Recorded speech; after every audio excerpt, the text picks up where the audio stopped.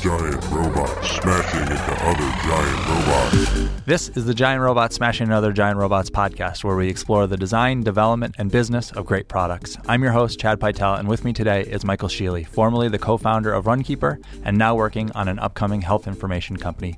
Michael, thank you for joining me. Thanks for having me.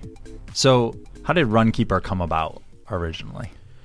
Yeah, it's interesting. So there's a couple of backstories, and I think that's like the interesting part of any successful company is that you have all these different people that come together, and everybody has a different backstory that forms the entity that's created. But my background, I was on a track team as an undergrad, and then I went to college. I was on a track team, and so like track was like a part of my background, and then mobile development was a part of my background, and 2004, I started a mobile company, and it was way too early for the industry. Yeah. And so I went back, and I was getting an MBA, and I was working a day job, and I got a LinkedIn request from someone I didn't know who just said, I just quit my job. I want to do something on mobile. Can we talk? And I was just like, who is this? What year was this? 2008. 2008. So it was after the iPhone came out. It was 1 year. It was before the iPhone App Store launched, Yep. but it was after the first version of the iPhone launched. And I was working at a company that wasn't very entrepreneurial, and I had started a couple of companies before that. And so like meeting someone else who was also entrepreneurial was just like, whoa. Like it was like sort of the dark day of the Boston startup tech scene where like there was no community. Like there was a community in the early days, and then it sort of like went kind of dark on everybody, and then it popped back up. And this is like in the middle of like nobody's talking to each other. There's no idea that there's another startup happening right around the corner that you're working that you're working nearby. And it was just like, holy cow, like somebody else wants to start a company. Like, sure, and it's in mobile. And then I met him, and it was like, oh, and it's about running? Like, oh, this is pretty neat. And just sort of understanding the limitations of the iPhone and knowing where things were going. So I was like really focused on the fact that like location mattered. And so I was actually working on an idea with a colleague of mine that we were calling GeoSync Up. And it was this idea of connecting people using your location. If you were meeting somewhere, it would let you know when you should leave. And we started discovering that the GPS was really bad in the early smartphones, and it couldn't be left on for longer than 20 minutes or so, or the battery would die. And so the idea of tracking your run was perfect because it's not always on. It doesn't need to be as precise as some other uses. At least I didn't think so at the beginning. And then back then, not being a long distance runner, I thought like, who runs more than 20 minutes anyways, right? And so it matched a whole bunch of things. It was like my passions. It was like the trend that I was following. And then it was just somebody else who wanted to start a company and who was willing to quit their job and go all in. And then we just met, I got introduced to our other co-founder who was a tech guy who just like wanted to write code and like would spend nights, weekends, days, like doing nothing but building, right? And you could just see the passion in his eyes too, that he wanted to do something. I was just like, holy cow, like that's like everything I'm looking for is just joining people who care that much about doing something. And so I decided to do it. So you quit your job? So or did you raise money? Did you raise a round before deciding to do it? No. So it was nights and weekends for me for a little bit, and I had a day job, and I was basically trying to figure out how to financially do it. And so I knew I needed to get out of the apartment that I was in. And so I ended up buying a house in Chelmsford, which is like 45 to an hour minutes away from Boston. I think my mortgage was $1,200, like super cheap. And my wife was in a good job, and so it like finally gave me the ability to quit. And so I think I was still moving boxes into the house, and I had taken a week off from work to move, and I couldn't even do it. I left. So it was about 7 months after that I actually left my job, and I went in and I quit my job and just joined full time. And Runkeeper at that point hadn't raised any money? No. So we didn't raise money for almost a year and a half after the company was started. And we had money coming from the App Store. Right. So at that point, people were downloading apps and paying for them. Right. So being one of the first 200 apps in the entire App Store gives you that luxury of people downloading, paying $10 to download an app. And then we set it free. And then we came out with this idea of it was a paid version and a free version. And then we were just playing the game of, do we put the feature on the free version or do we put it on the paid version? Like, what are we doing there? And so we grew, I think, almost 2 years before we raised a small round seed funding. And we basically did that because the winter was coming. And we didn't know what was going to happen in terms of our revenues during this first winter. The winter before that, we were too small to see any seasonality. Okay. And so the next winter was coming and we're like, crap, like we need to keep going. Now we have expenses. Do we raise money? And so we raised money thinking the winter was going to be bad. And that's where we discovered January is like the greatest month in the world for anybody doing anything in sports and fitness. Everybody has their New Year's resolutions. And in those days, everybody's getting iPhones and Christmas. And so you have these like two giant tides that are hitting at the same time. And for being a health and fitness app in January is amazing. And so we actually didn't even touch it. So we didn't touch that round of funding at all, which was pretty neat. At that point, what was the team like? We stayed small for a long time. So it was myself, our two co-founders, and we had a designer who, when I look back at it, our designer probably should have had the title of co-founder. Like he came in super early, had huge sacrifices that he did. And it was basically four of us. And then we started bringing on engineers. And so we brought on three guys that I worked with before, and then another engineer that worked with one of my co-founders before. And then we brought in somebody to manage our social media. So it was, I think that's 8 people total for the longest time. I think we were 8 people for maybe 3 years. On the technical side, what were some of the biggest challenges early on that you had? Yeah, so that was the days before AWS and Amazon became very popular. So we were using a server farm. I think it was based out of Texas, Rimu Hosting or something like that. And so we were always struggling with scaling. Scaling was always a problem that was happening. You know, it was always days where like the website would go down and we would have no idea why. And so we were sort of learning as we were going about scaling the platform and then just finding out like we were writing all our SQL queries wrong. And that was around the time where I stopped writing code. So it was pretty clear to me that our co-founder, who's a technical person, only wanted to focus on the tech, was starting to learn a whole lot more. And then I just remember one day working on a feature and like him being like, yeah, that's the old way we're doing it. And I remember being like, like I'm slowing you guys down. Like you guys need to start focusing on that and I'll just focus on the product. And so, yeah, scaling was like the biggest challenge because we were new and we were all of a sudden getting hit with days where like all of a sudden Sunday afternoon, as afternoon goes through the United States, like that's when we get hit with everybody going running. And we were building it so that every single GPS point was streaming to the server. And so you had an unbelievable amount of load that was happening on a server and just huge popularity that was happening, unexpected, like 50% growth month over month.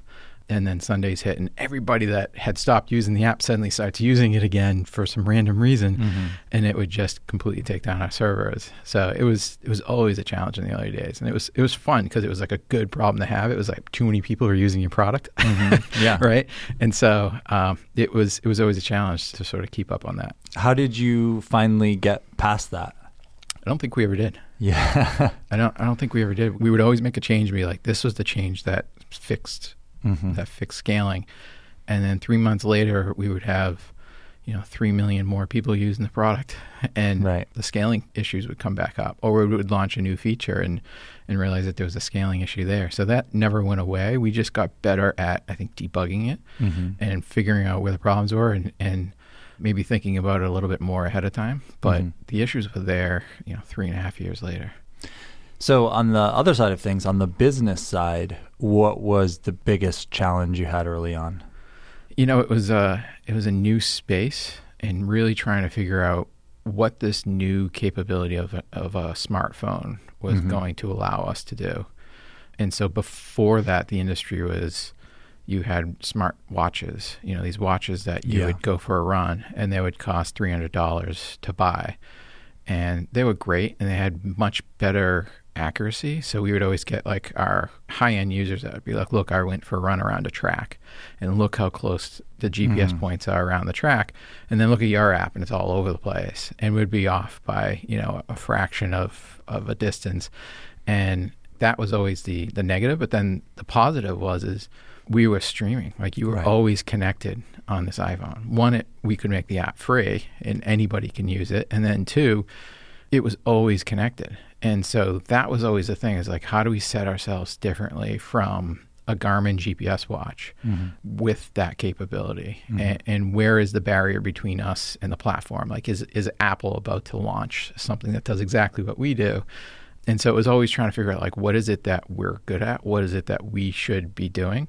And one of the things that we discovered was people were downloading the app because they wanted to track how far they were running. So it was like the utility was what was getting them to come to us. But the reason that they were staying is the connection with other people, the motivation. So we started to see really early on that our users were people who wanted to stay fit or be fit or run their first 5K. It wasn't the person who was trying to shave time off their marathon. Right. And the way people were getting fit and the way that they were staying fit was the motivation of their friends and family. And so we really doubled down on that. And it was more about connecting you with other people who were in your social network who could motivate you, whether it was just someone who cared about you or if it was somebody who was in your social circle who was healthier and was always fit and then saw you doing it and was like cheering you on.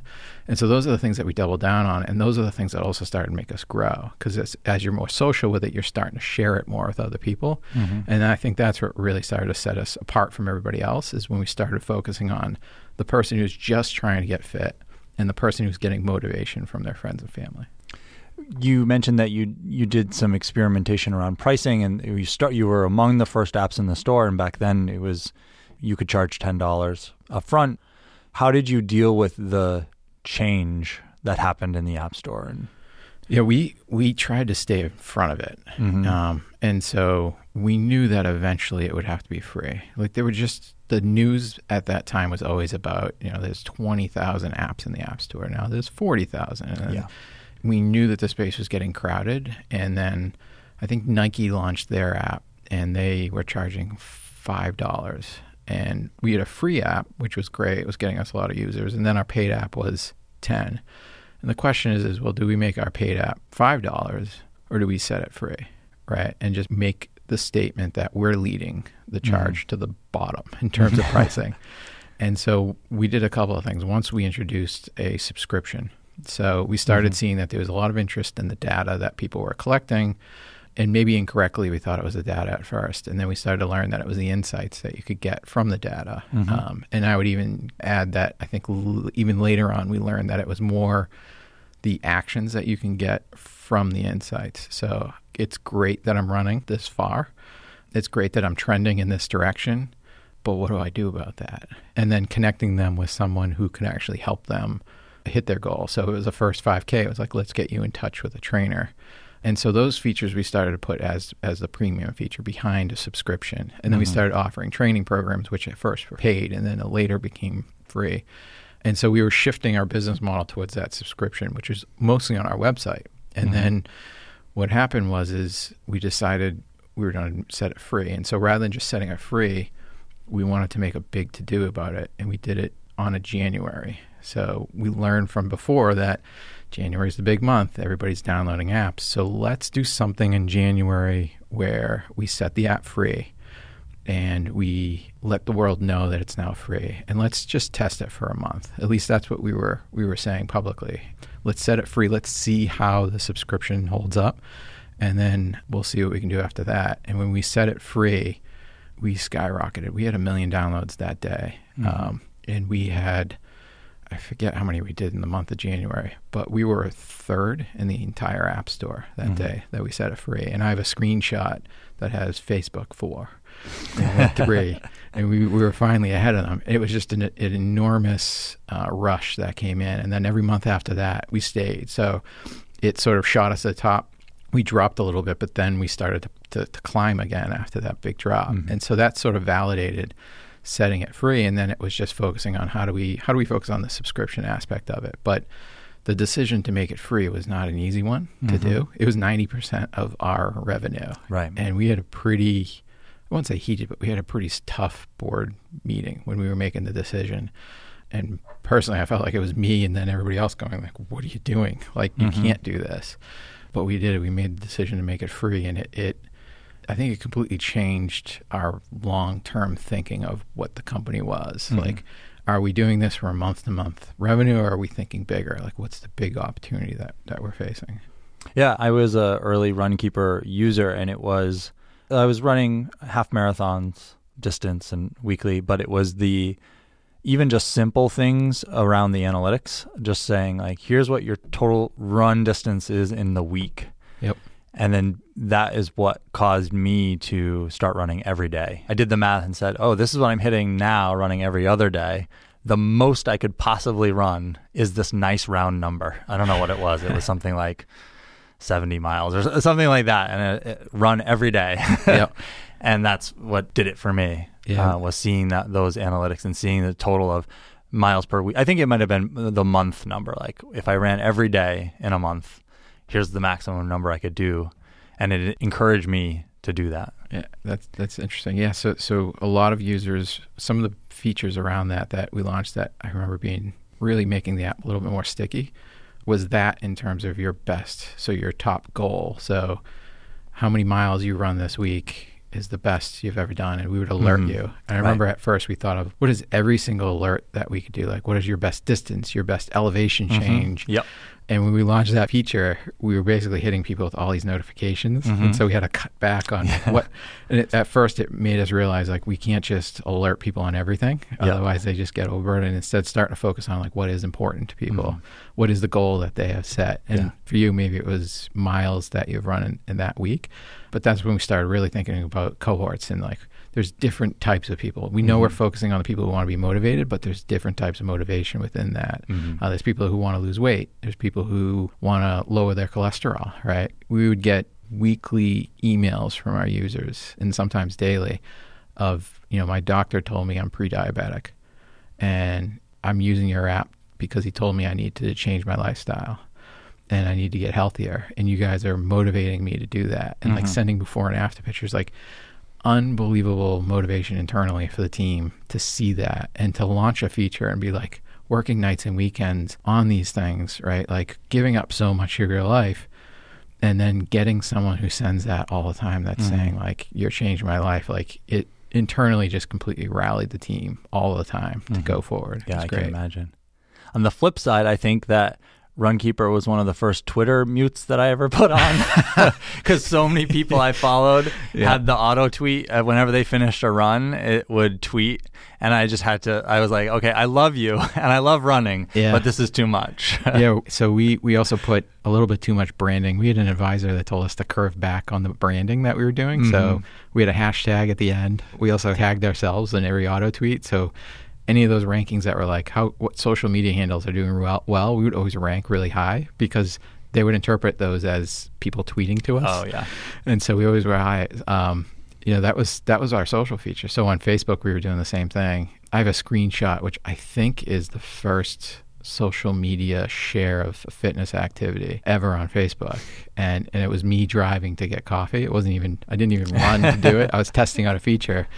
And so I think we're either to credit or to blame for people oversharing on social media about their health and fitness. But yeah, that was us testing it. It was like, where is the threshold between being too noisy and not being noisy enough? So like having it on by default didn't seem right, but letting the user turn it on at the end of their best 5K ever and being like, don't you always want to share this moment? Like this feeling that you're feeling right now as you're like breathing heavy and we just told you it was your best run ever.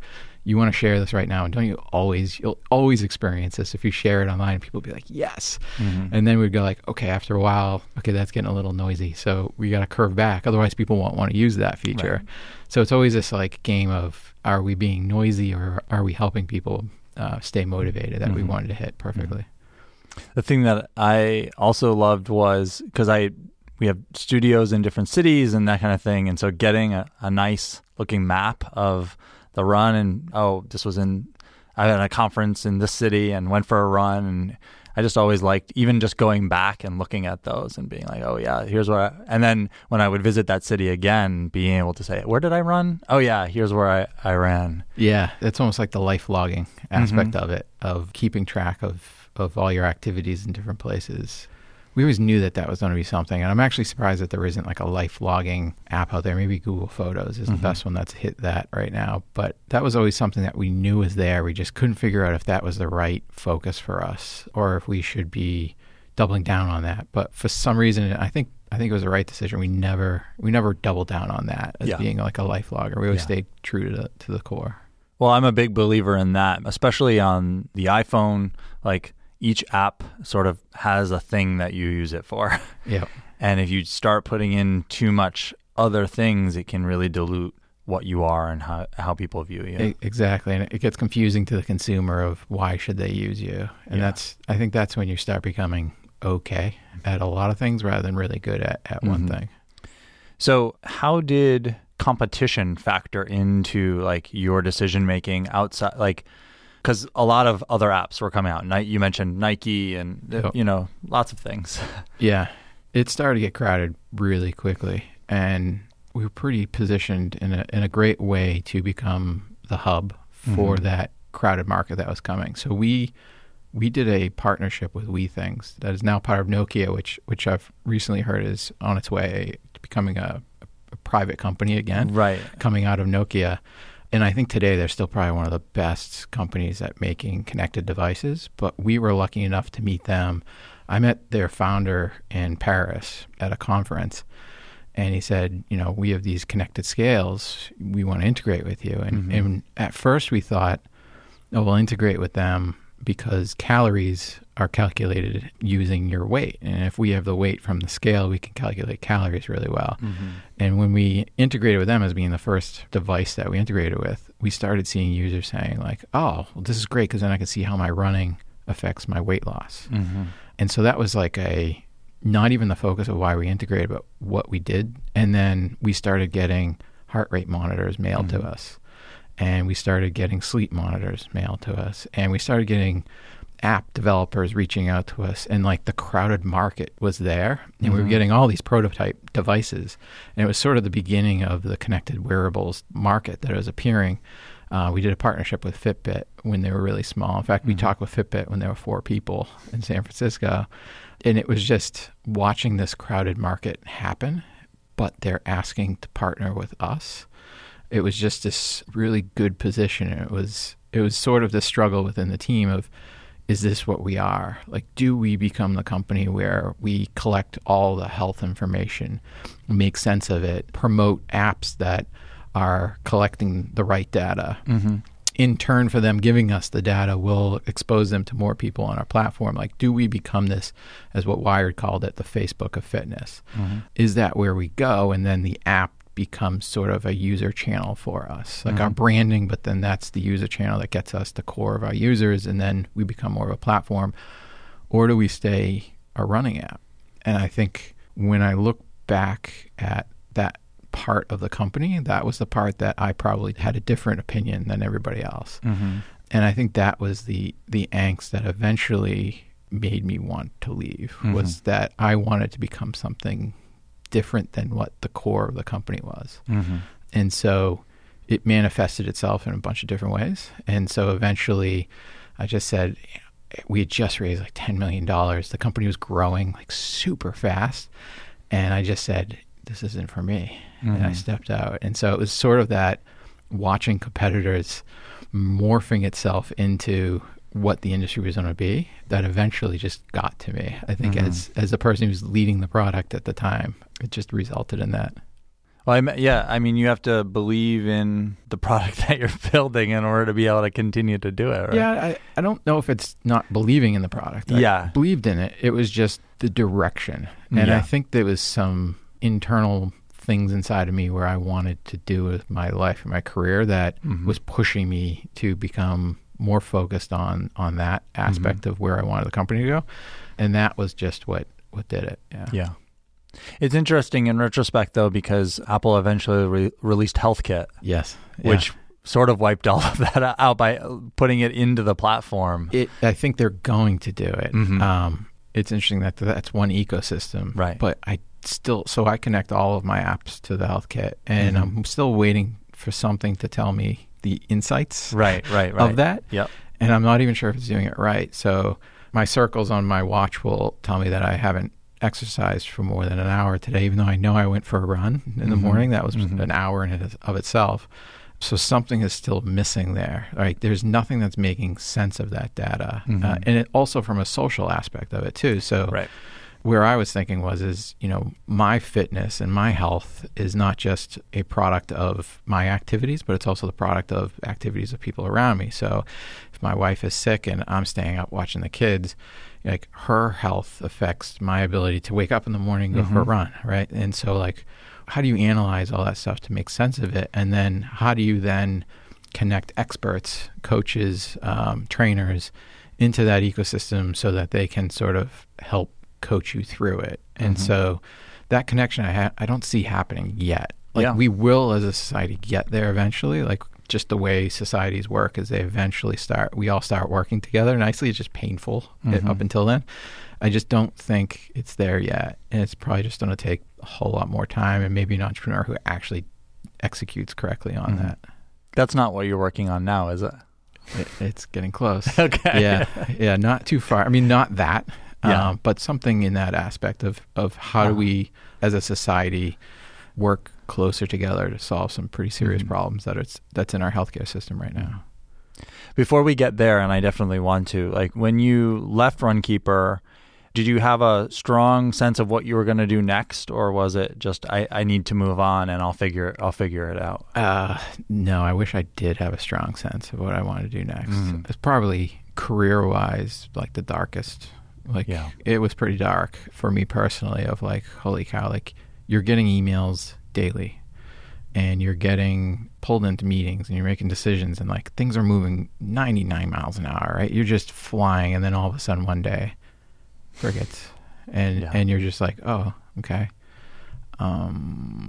Cool. And then you get an email like a week later from someone in the company and you're like, oh, great. And they're like, yeah, what's the password for this document or something? And you're just like, oh, yeah, hi.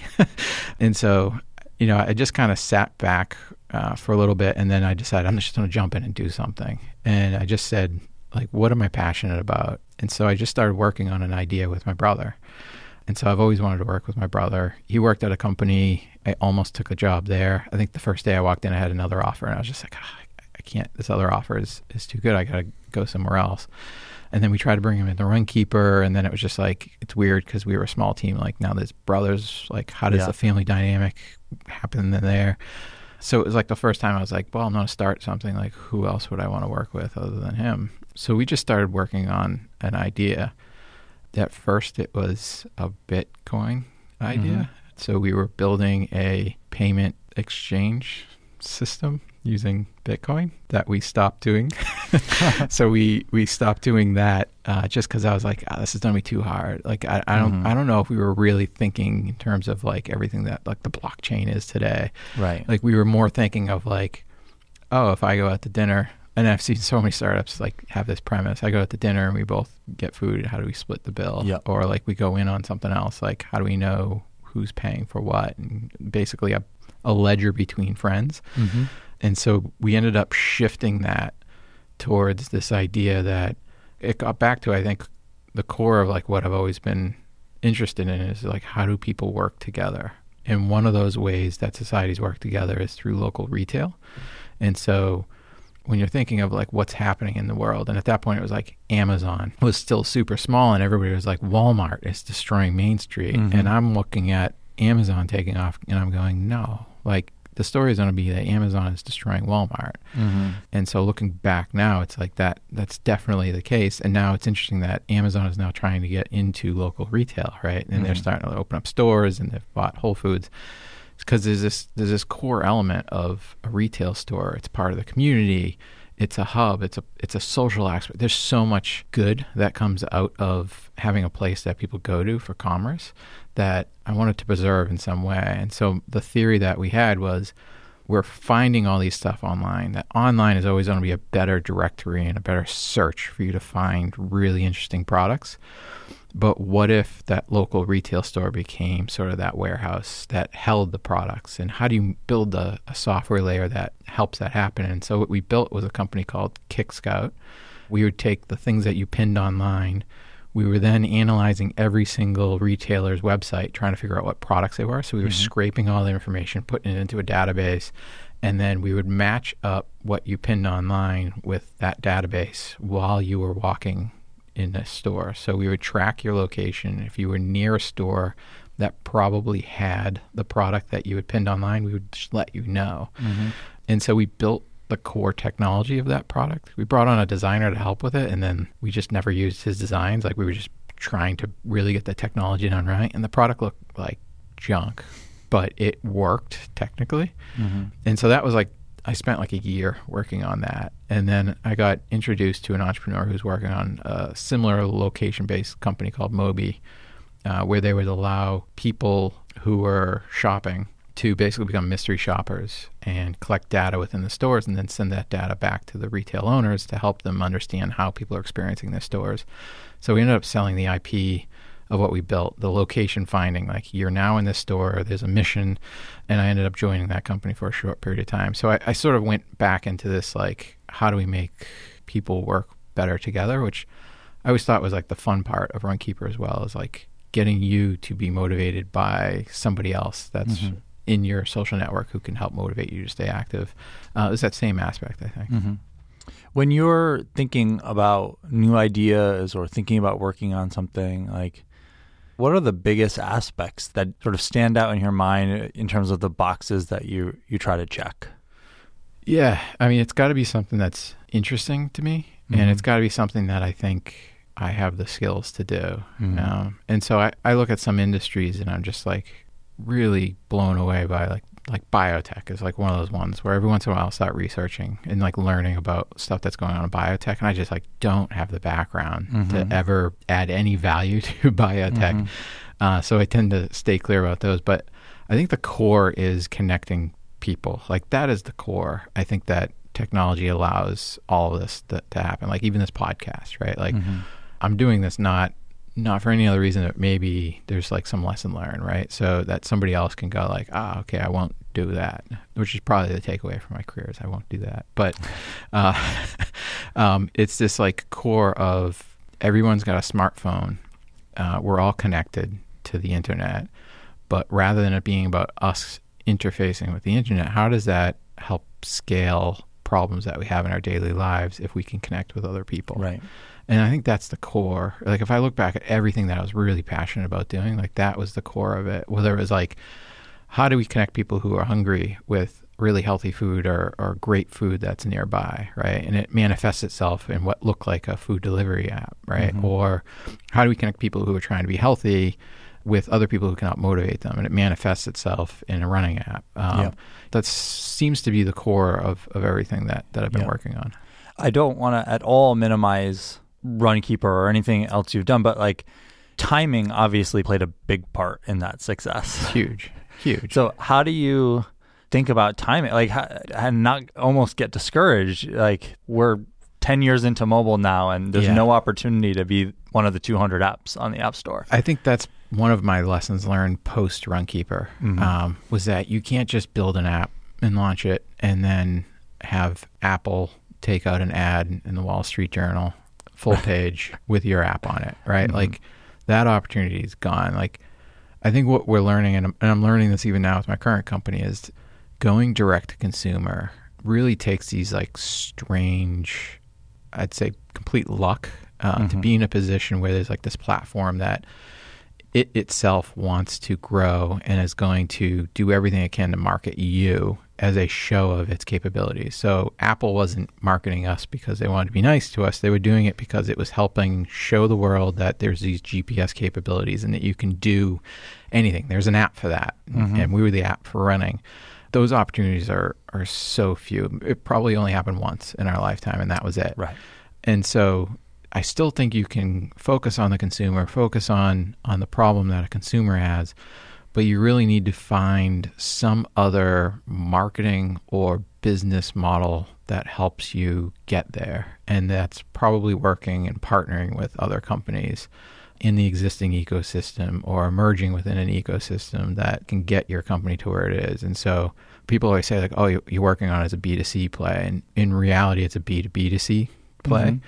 And I think that's how you have to sort of think about it. Unless you hit it lucky and like you're in the right spot at the right time. Like maybe Amazon Alexa is about to become that, because they're really going to start promoting those skills that are on their device. And maybe Google will start doing it with their, and maybe there'll be like the Android iPhone battles. Mm-hmm. But I think it's hard. I think it's hard, especially with like the days of privacy concerns and user all the stuff that's happened with Facebook in Congress and Cambridge Analytics. All that stuff is going to shut down the ability for these platforms to partner with startups. Mm-hmm. And that, unfortunately, maybe fortunately for society is good, but unfortunately for a startup, it's going to be really hard to use those platforms to promote you as an independent company. I think these platforms now have to think of how do they build these skills themselves and be very careful with who they partner with. Mm-hmm. And it's just going to make it really, really hard to find those opportunities where you can launch an app and go direct to consumer and take off like we did. Yeah. So I know what you're working on now is in stealth, but that it has to do with healthcare. Yeah. So I think we saw part of the inkling when you were talking about the platform and bringing people together and your passion about that. So what can you say about what you're working on now? Yeah. We're stealth not because I hate the word stealth. Oh, sorry. So, no. It comes across as stealth, but it's stealth because if we'd come out the first 6 months, we were thinking about this idea, everyone would have a very wrong conception about what we're building. Mm-hmm. We have 700 partners on our platform right now under a brand that's not even the brand that we're going to be launching. Mm-hmm. We've had 4,000 users use our product within the past few months, and it's on a brand that's not even the brand that we're going to go to market with. So we're stealth in terms of outwardly saying, like, this is what we're working on to anybody who's going to run with the story of what we're working on. Mm-hmm. But I think we're stealth only because in those aspects we haven't figured out what the true messaging or the true branding or the partnerships that we're going to be going for. I think now we've figured it out. Like mm-hmm. we're hitting a spot where I think we've figured out the business model, we've figured out the marketing channels, and we're starting to see it manifest itself in terms of the team that's starting to form around this idea. Mm-hmm. And so the team's growing. Like I have 2 offers out right now for like amazing people that I can't even believe I even got the chance to meet, never mind almost get them on my team. So we're really close to launching with that. But I wouldn't call it stealth in terms of like I'm afraid someone's going to steal my idea, because that's not what it is at all. It's more I'm afraid people won't, when we do launch, get a sense of really what we're doing. So it sounds very intentional then in terms of using a different brand, using a different... Yeah, I mean, we didn't use the other... We've actually gone out with 3 different brands. I think the branding comes after you figure out really what you're doing. Mm-hmm. And so it's really important, but I think it has to really encompass the message that mm-hmm. you want your product to be. And we hadn't figured it out. And so we, like the brand, that the company's name and some of the things that we've been testing with at that time, this matches what we're doing. And then we go to market and it hits and we start to see people trying to use it for slightly different reasons, or we're starting to see that the business model is not going to work that way. So now all of a sudden the brand doesn't make sense with what we're now trying to do. And so I think it's more of even the branding, it's been evolving and iterating as we've been iterating the product up until this point. And so it sounds like you want the freedom to be able to throw it out basically or change it without being... Well, I think like a local paper or I don't know what you call Boston Inno, a local media platform already like started to talk about what we were working on. The reporter was standing next to me as I was telling somebody at a conference, and he was like, "Oh, is that what you're working on?" Then like a month later, there's this article. So like that aspect is there, right? And luckily he messaged me first and he's like, "Is this okay?" And I was like, "Yeah, that's fine." But like that aspect is there now. But like in the early days, like I think most of the time when you're starting a company, like nobody cares. And so like my advice for like a young person starting a company was like, oh, should I stay in stealth? Should I do this too? No, like no one's going to care when you're starting a company. If you're in the position where someone does care and they're trying to leak it, like that's a great problem to have. But I think most of the time that doesn't happen. So I think the advice I would give everybody else is just never be stealth. Like get out there, get your product out there, start learning. I just think it's just like weird hang up that I have right now that I want to sort of hold it back until we're perfectly ready and then start. I mean, not even do like a big launch, but just have everything tight and then put it out there. So can you tell me what sort of aspect of healthcare you're focused on? Yeah. So the core problem that, and I'll talk very openly about the problem that we're trying to solve, is there's this aspect in healthcare that manifests itself in all different ways. And the more we've learned about this, the more we've seen use cases, different demographics of people that have this problem. And what it comes down to is that you have in healthcare people who are, I can't even speak. The stories that I've heard from doctors and nurses and people within the healthcare system, their personal stories and sacrifices that they've gotten to do this job that is ridiculously hard, right? And almost thankless in many aspects of it is just, it's awe-inspiring. Like it's one of those things where you look back at my own skill sets and I'm like, oh man, maybe I should have been a nurse or a doctor, right? And you just go, there's no way I would have been able to do that. Like they're just a different breed of human to do that. And unfortunately, the healthcare system and everybody within this healthcare system also agrees that it's broken in this aspect, but they are separated from the patient when it comes down to it. They can't, for a whole bunch of reasons, communicate with their patients the way that they want to communicate with them. And patients, unfortunately, don't even know where to go to communicate with them. And so what we've seen is in some populations, when you're concerned and you have a health concern, the only place for you to go is the emergency room, which is, I think, $1,500 on average of a cost. And it's things like birth control test, right? Like there's a population that the system has forced to go to a very expensive, time-consuming, like you can sit in an emergency room for 5 hours before they'll work on you because they're always thinking of what is a higher priority. But that's the only place that the system has forced these people to go to in order to get a birth control test because that's free there. In other conditions like myself, the story that first initiated this thing was my daughter was born with a heart defect. I mean, she was diagnosed before she was even born, and we were trying to figure out. It was like super scary. Like we plan on having a whole bunch of kids, and we're just don't have two now, right? Because like that was just so scary. Long story short, she's like doing amazing, and we ended up at Boston Children's Hospital, and we had the best doctors and nurses in the world for her condition.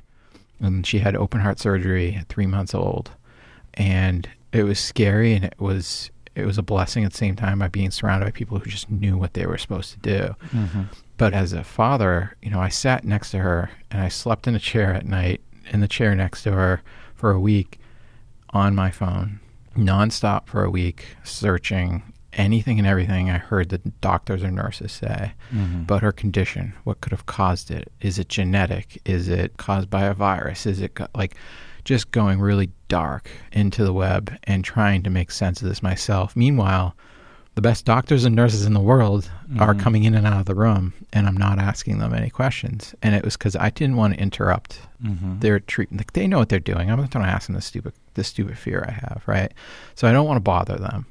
I don't want to look dumb, right? Because I don't actually know what I'm talking about. And I've never been trained in healthcare. So how do I even ask this question while they're working on my daughter? Or even if they did sit down next to me and start talking about things, I kind of wanted to hear what they were concerned about or what they're excited about. I didn't want to bring up so I read this dumb article online.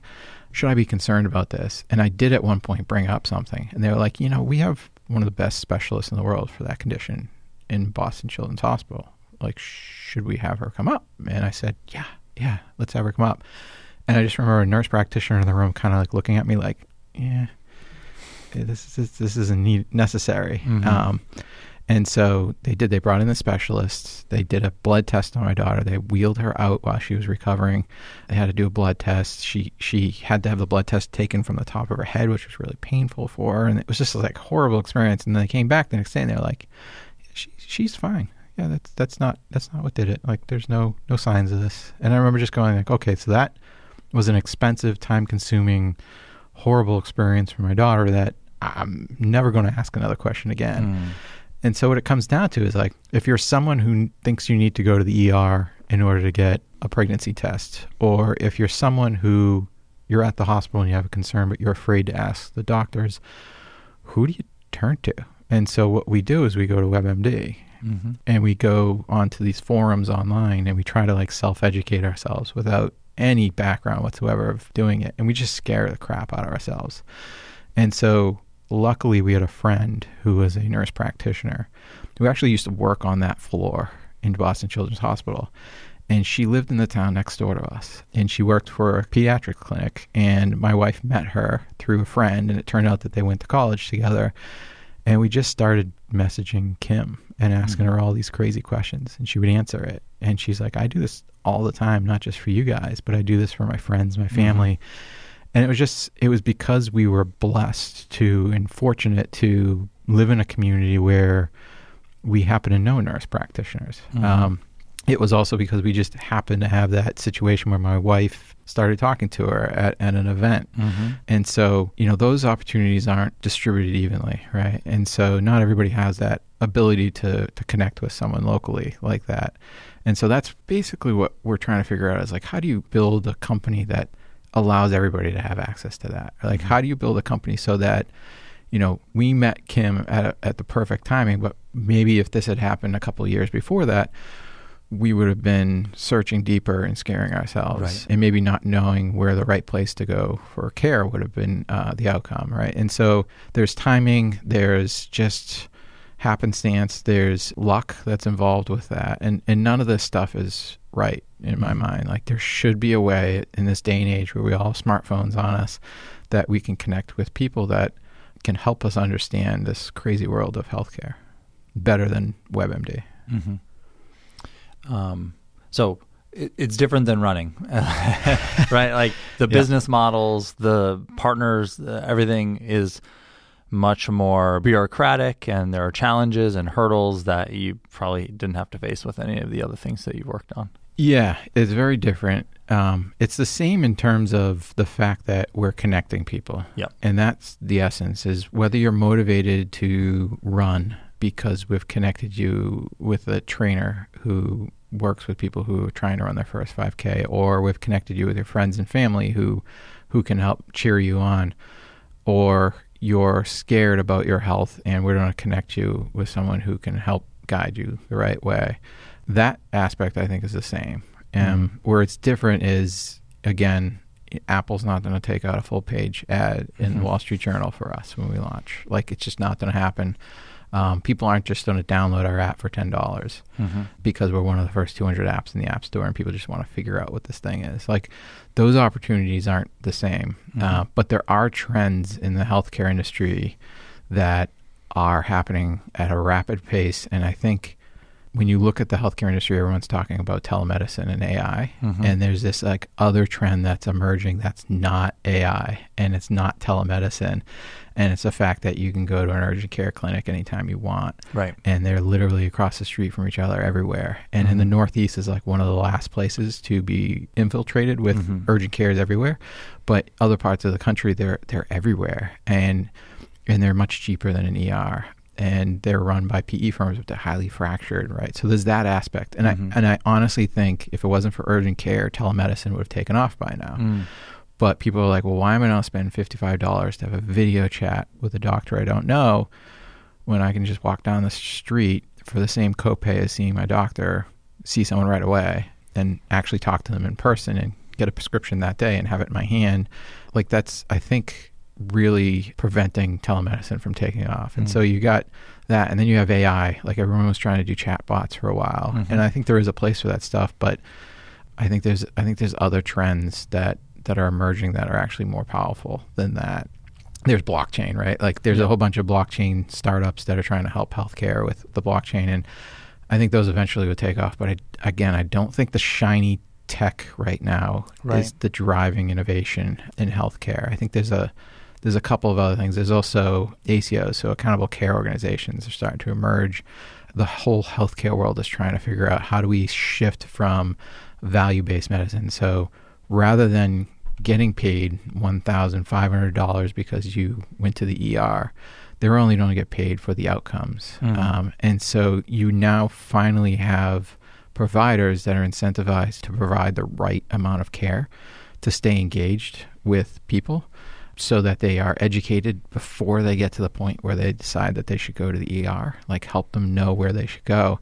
So you have like all these trends that are happening within the industry, and the old-fashioned industry just is having a hard time trying to figure them out. And there's, again, the most passionate, amazing people in the world trying to solve this problem, but they're trying to solve it within this system that is just big and bureaucratic and full of regulations. But I think that's where we are right now. And I think from a startup standpoint, if you can figure out where those trends are and really focus on that core problem of what the consumer is facing, listen to the providers who are already in there, like battling the system, I think you can really emerge as a platform that really makes a difference. That's great. And you said you feel like you might be getting closer to becoming public and that kind of thing, but what's the biggest hurdle to that right now? It's still learning. Again, it comes back to the stealth thing. I think most people, when they're in stealth, they're not learning because they're not public. We are public to the people who I think have the insights that we need. So I think when we're public in terms of like a press standpoint, I think it's when we know and we start to see this thing scaling. The last thing I want to do with this one is start focusing on the wrong thing. And because we're public now, we should be doubling down on that. I like the freedom of being able to work on something, realize, oh crap, like we're doing this wrong, and like have absolutely no qualms about shifting focus, like rebranding, right? The team has shifted internally as well. So now that we're focusing on partnerships within the industry, like who do we need? Like I've never partnered with a healthcare provider before, right? So who do we bring onto the team that has that experience, that is super passionate about what we're doing already? So not someone that I can like get them passionate about what we're doing, but someone who's like literally already been trying to solve the exact same problem the same way, and like say like, hey, like let's work on this together. Like this isn't about ownership. It's not about ego. It's about all of us just getting together and working on this problem. I think that's the stuff that's happening right now. We'll prove that stuff to ourselves, to our customers, right? I think, and then once we have that working, there'll always be challenges as we go forward. But like once we see that, then I think we'll probably go public with it. Cool. If people want to either get in touch with you or follow along with you, where's the best place for them to do that? I'd probably say Twitter. So although I don't have a cool Twitter name, it's just my name. So it's Michael Sheely, MichaelSheely on Twitter, or just Sheely on LinkedIn, whatever the LinkedIn URL is. It's just Sheely, Sheely. Michael, thanks so much for joining me and sharing your stories with us. They're great. Thank you. Thanks for having me. And I wish you the best and look forward to all the news once it happens. Thank you. Yeah, I am too. Yeah, thank you. You can subscribe to the show and find notes for this episode at giantrobots.fm. If you have questions or comments, email us at hosts@giantrobots.fm. And you can find me on Twitter at cpytel. This podcast is brought to you by Thoughtbot and produced and edited by Tom Obarski. See you next time.